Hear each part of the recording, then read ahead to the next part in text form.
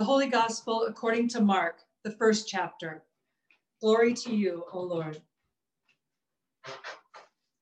John the Baptizer appeared in the wilderness, proclaiming a baptism of repentance for the forgiveness of sins. And people from the whole Judean countryside and all the people of Jerusalem were going out to him and were baptized by him in the river Jordan, confessing their sins.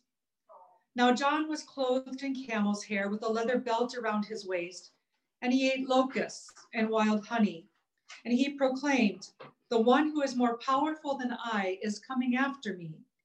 I am not worthy to stoop down and untie the thong of his sandals. I have baptized you with water, but he will baptize you with the Holy Spirit." In those days, Jesus came from Nazareth of Galilee and was baptized by John in the Jordan.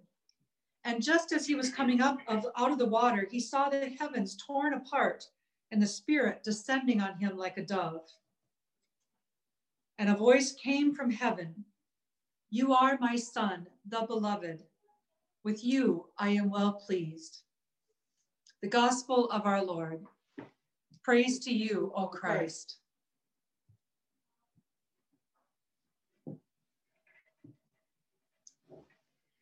After last Sunday's wonderful Epiphany service led by the youth of our congregation, I cried.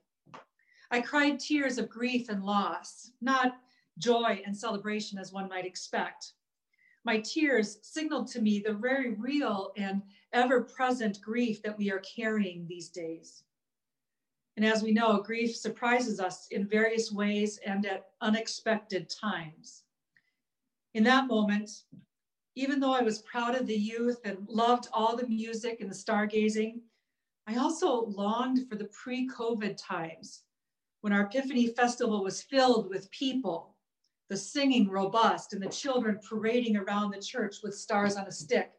And then when magically the Magi would appear. All those tears because of what we've lost in worship at church paled in comparison to the tears shed on Wednesday.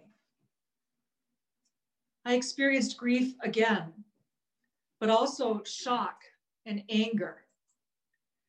While I anxiously waited for the election results from Georgia, I witnessed in real time, as did many of you, the invasion of our US Capitol by American citizens. As Pastor Valerie Bridgman wrote, they've been called a number of things, including by me, rioters, insurrectionists, seditionists, but they are also citizens. Citizens who believe that the election was stolen from them, who believe that the votes of mostly Black and brown people should be rejected, that there is proof that the current president has been wronged. She continues, "I have found myself weary from all the hand-wringing and the 'this is not who we are' posts from mostly white people. I have found myself weary from the announcements by media and others that this was unbelievable and shocking. And most of that weariness," she says, "is because no one that I know who is an activist or advocate for racial or social justice found it unbelievable or shocking. It was predictable. White grievance and rage are baked into the DNA of this nation." And that is what I've been reminded of several times this week. Black, Indigenous, and people of color have been naming the systemic racism in our country for years. They experience daily the inequities and prejudice against them. They are weary from the tireless work, and they call on us who are white to recognize our own privilege in a system that was designed for us, and then to work tirelessly to dismantle it. The attack in DC was a grotesque display of power by white supremacists aimed at maintaining the status quo at any cost. It displayed in living color and real time the privilege that white people experience compared to people of color when protests, rioting, and looting are taking place. I am disgusted. I am angry. I am saddened. And I am complicit. It is not enough to not be a racist and to not actively contribute to the disease of racism. We cannot say to ourselves or to each other, well, we're not like those people. We love everyone, no matter the color of their skin. Any indifference to racism or our place in it inevitably makes us complicit in it. And we must repent. Now, repent does not mean to wallow in our sins or grief or crying for show or hanging our head low and saying we're sorry. Repent, from the Greek word metanoia, means to change one's mind, to turn around and be totally reoriented. And we collectively and individually must acknowledge the ways that our complicity has hurt ourselves and our siblings in Christ, and to turn toward new life and freedom and compassion for all. John the Baptist preached a baptism of repentance. He cried out in the wilderness, pleading with the people to repent and be baptized for the forgiveness of sins. His baptizing was an invitation to Jewish people to begin again, to rededicate themselves to their mission as God's people, and to reorient their lives toward the coming Messiah. We could use a little preaching by John today and lean into his call to repentance. Repentance is not usually the main focus of baptism in our church, but we do it.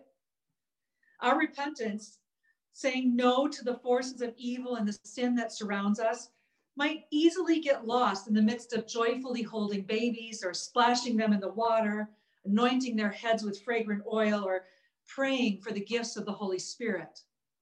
But before we do any of that, we proclaim together the great no and yes, as Lutheran pastor and writer Dan Erlander illustrates in his playful books about baptism. We ask the parents and the sponsors to say no to the forces that defy God, the voices which counter the way of Jesus and offer empty promises and turn us away from the Holy One. I instruct the parents and the baptismal sponsors during practice to respond boldly, shouting, I renounce them. And then if they don't do it loud enough, I make them do it again.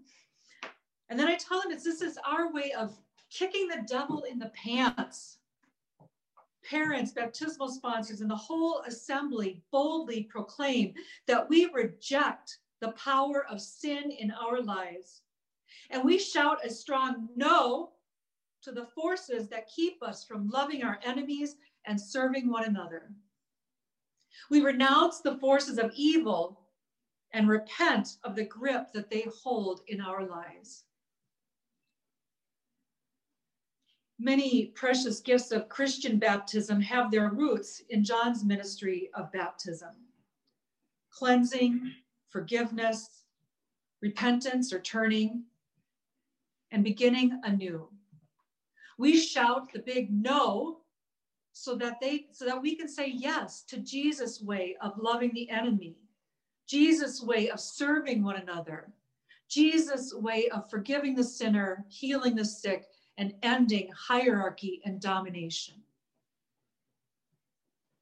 And baptism is political and rooted in protest. In the early church, to be baptized into a new life in Christ was a political act. Jesus' ministry in the Roman Empire proclaimed the truth of God's love, God's inclusive love to power. Baptism washes us into a new life of Jesus and rejects the unjust powers of the empire and grants us citizenship in God's kingdom. In baptism, we say no to the self-serving ways of sin and death. And we say yes to the self-giving way of the cross. In baptism, we hear that our lives and this planet matter tremendously to God. In baptism, we hear that we are created in love and given a calling for the sake of the whole creation to be instruments of justice and peace. Martin Luther, church reformer and theologian, said that we should remember our baptism daily, dying to sin and our old self, and rising again to new life, reorienting ourselves to a life marked by Christ's compassion and grace. On this festival day, baptism of our Lord, we read about Jesus' baptism and we remember our own. Even if we can't remember the actual event, we remember with all the saints the call and the promise.